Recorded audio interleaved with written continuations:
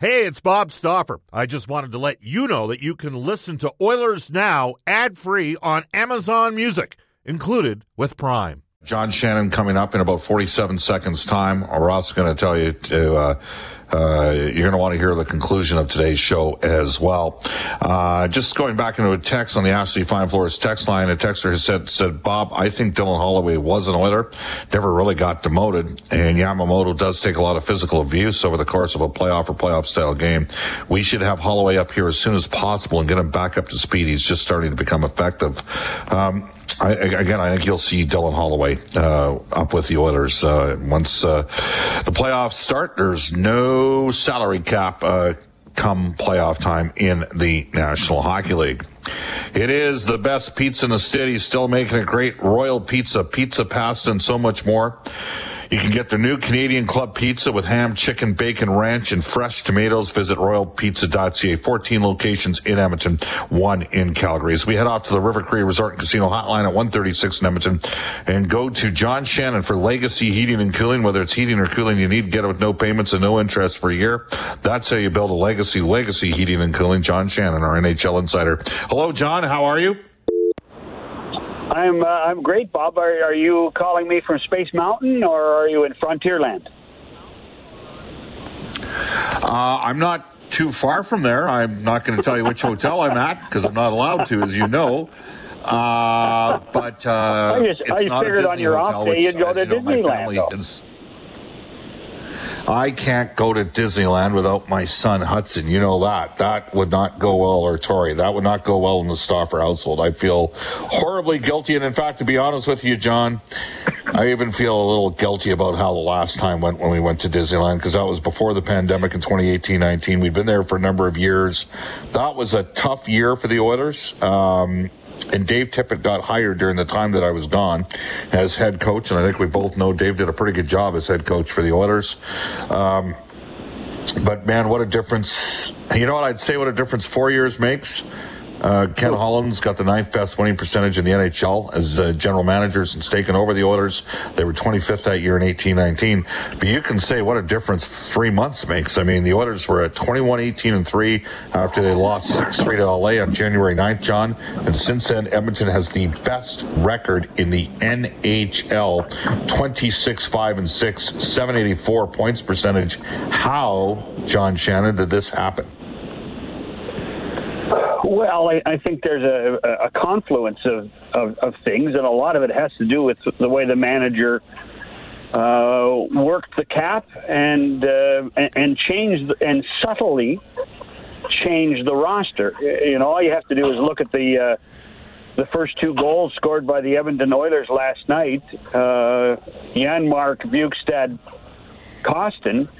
To know that those are 3 players that have been brought to this organization in the last 12 months by the general manager and created some depth. And, this is a much different personality hockey team now because of some veteran presence and some better speed and better penalty killing, and all because of some of these additions that Ken Holland made.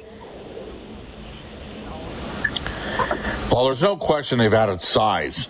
And, Dallas Aikens talked about it on the show last Friday that the Oilers can play it any way you want. And I think we saw that in the 2 games against LA. Now, they didn't have Evander Kane the 2 games earlier this season that they played against Los Angeles. And we know that Kane had a hat trick in Game 3 against LA in the playoff series last year. He also scored an empty netter, his 7th, I believe his 7th goal of that series at that point, in game number 6. And there's when you factor in Desharnais, John, Evander Kane, Bjugstad at 6'6", though he's not overly physical, he's still a big man with range. Costin, as you've already mentioned, has dropped the gloves a few times. This is a different team, maybe physically. It's not just in terms of talent, ability-wise, but also size-wise. Yeah, you're right. I had a great conversation with Jay about the swagger that Evander Kane brings to this roster. And there's no coincidence when you look at the team's record, both once the acquisition was made last year and since he's come back from both of his injuries this year, that he makes his teammates, as Desharnais does, as Bukestad does, they make their teammates bigger, and they have more confidence, and they have more belief because of the size and the confidence that all those guys bring to the roster. Yeah, it's a big addition. There's no question about it. Look, you do your own show each day with Bob McCown that's available on podcasts. You have the privilege of talking to lots of different managers. You know lots of guys around the league. Are the Oilers seen differently right now than maybe they have been in the past because of the consistency that they've played with over the last 3 months? I think so, and I, quite frankly, I think it was the game in Vegas and the 2 games against the Kings that have changed a lot of people's opinions, because there was a point where, sure, the Oilers were playing well, but who were they beating? And when they won 3 of the 4 games against the teams that were directly ahead of them in the playoffs or in the standings in this division, I think that opened a lot of people's eyes. The other thing that it has, Bob, and it's a little thing, and Oilers fans may or may not care about it, is that the team has been given a lot more national exposure. The last 2 nights, Tuesday night in LA, they were on ESPN, and last night they were on TNT, and there's a lot more people around the NHL, not just in Western Canada, not just in our country, that are watching the Oilers with raised eyebrows saying, oh my goodness, this team isn't just 2 players anymore. By the way, the goaltending is better right now. Matthias Ekholm has made a difference, and this team can kill you any which way. They're not just going to win games 7-5 anymore. They can beat you 2-0, and they can beat you 3-1. And the Oilers game to wrap up this extended 4-game road trip Tuesday night in Colorado is another ESPN game. And I know we talked a bit last Thursday, about TNT and ESPN. Has this move worked for the National Hockey League, having 2 separate national carriers? I think it has. The goal was to make sure that there was a lot more accessibility to NHL games. NBC Sports Network, which was the major carrier for the last 12 or 13 years, wasn't necessarily viewed in many homes, not near as much as TNT was, not near as much as ESPN was. And I think that part of it alone has made difference. Last night I watched the ESPN coverage of the Oiler game, and at the end of the game, and on Tuesday night as well, and at the end of the Kings game, the first story for the first 8 or 9 minutes on SportsCenter was the NHL. And Bob, you watched ESPN enough in your time in the United States to know full well that we were lucky to get hockey coverage in the first half hour of SportsCenter at night. And it's really, in many ways, the amount of coverage away from the games, particularly on ESPN, that has really enhanced what the NHL can do with a national rights holder in the United States. It's not like in Canada where the hockey fans will hunt and fish for every game that they can watch. You have to spoon feed the hockey fan in the United States, and being on ESPN is the best way to do that. Did you happen to see Calgary-Winnipeg last night? I did. I did watch. Yeah, it was at least for the first half of the game. It was a playoff game, and then in many ways the Flames and big boy hockey took over. And I think there has to be some disheartened people in Winnipeg today. Now they still are they've got the game in hand, and they have the tiebreaker.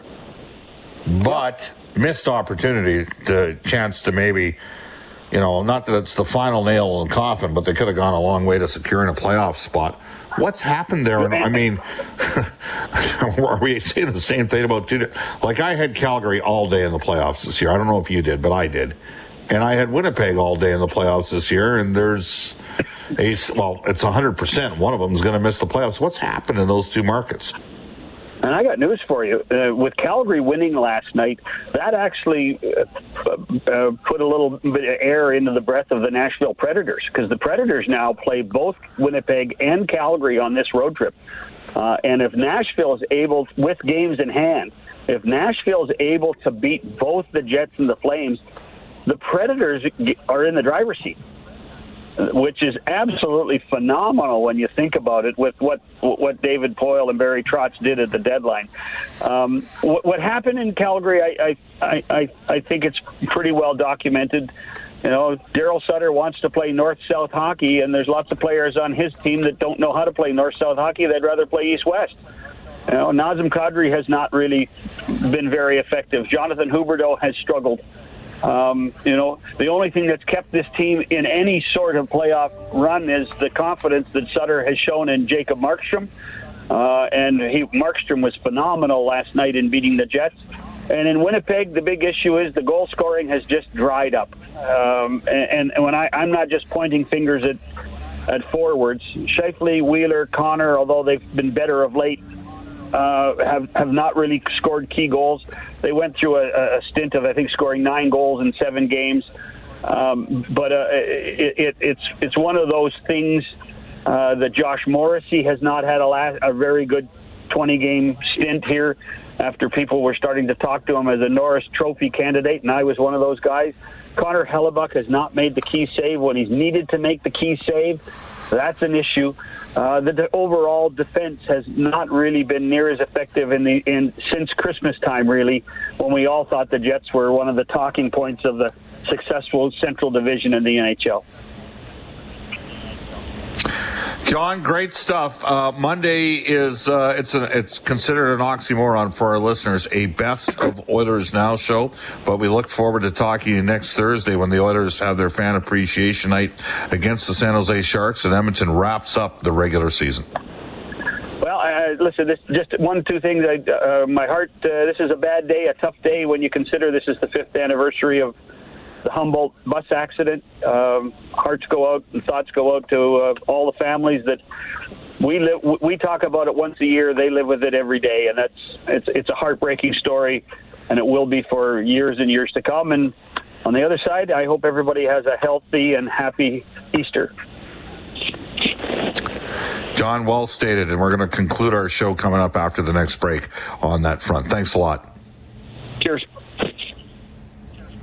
1:47 in Edmonton. We'll go into this day in Oilers history at this time, and it is presented by our friends at New West Travel, serving travelers since 1979. Book your vacation today at newwesttravel.com. And here's Brendan Escott. 1986, Wayne Gretzky assists on Marty McSorley's 11th of the season to win his 6th consecutive Art Ross Trophy. The Oilers beating the Canucks 3-2 at Pacific Coliseum. Gretzky's 215 points.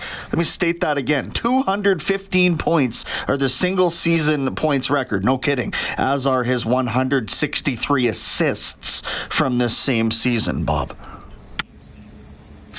Awesome stuff. When we return, we'll pay homage to a difficult day in Canada 5 years ago today.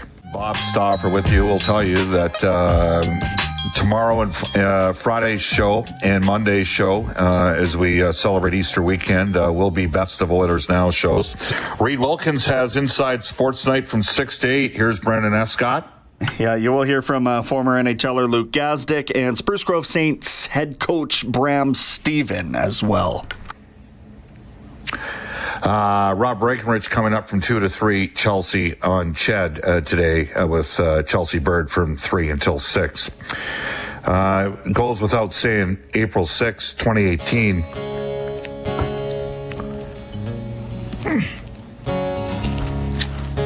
Was a very difficult day for a lot of people. And I'm sure many of you listening right now know somebody or have a family member that's extended or connected.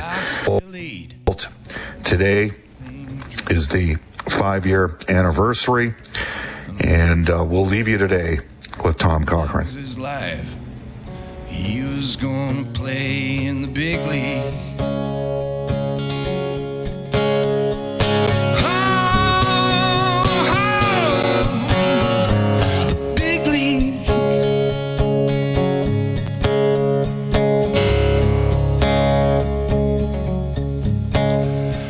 Many ways out of this cold northern town.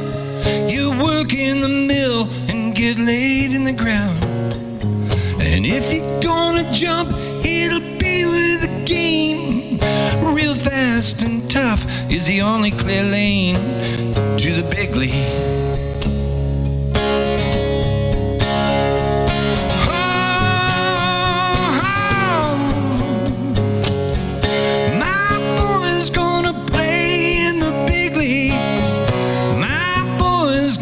Turn some heads. My boy's gonna play in the big league. My boy's gonna knock 'em dead. Oh, the big league.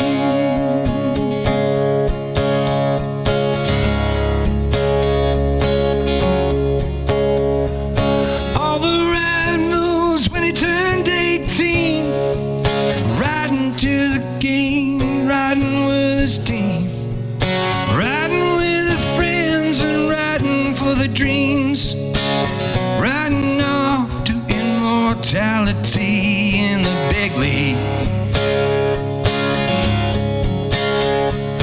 Oh,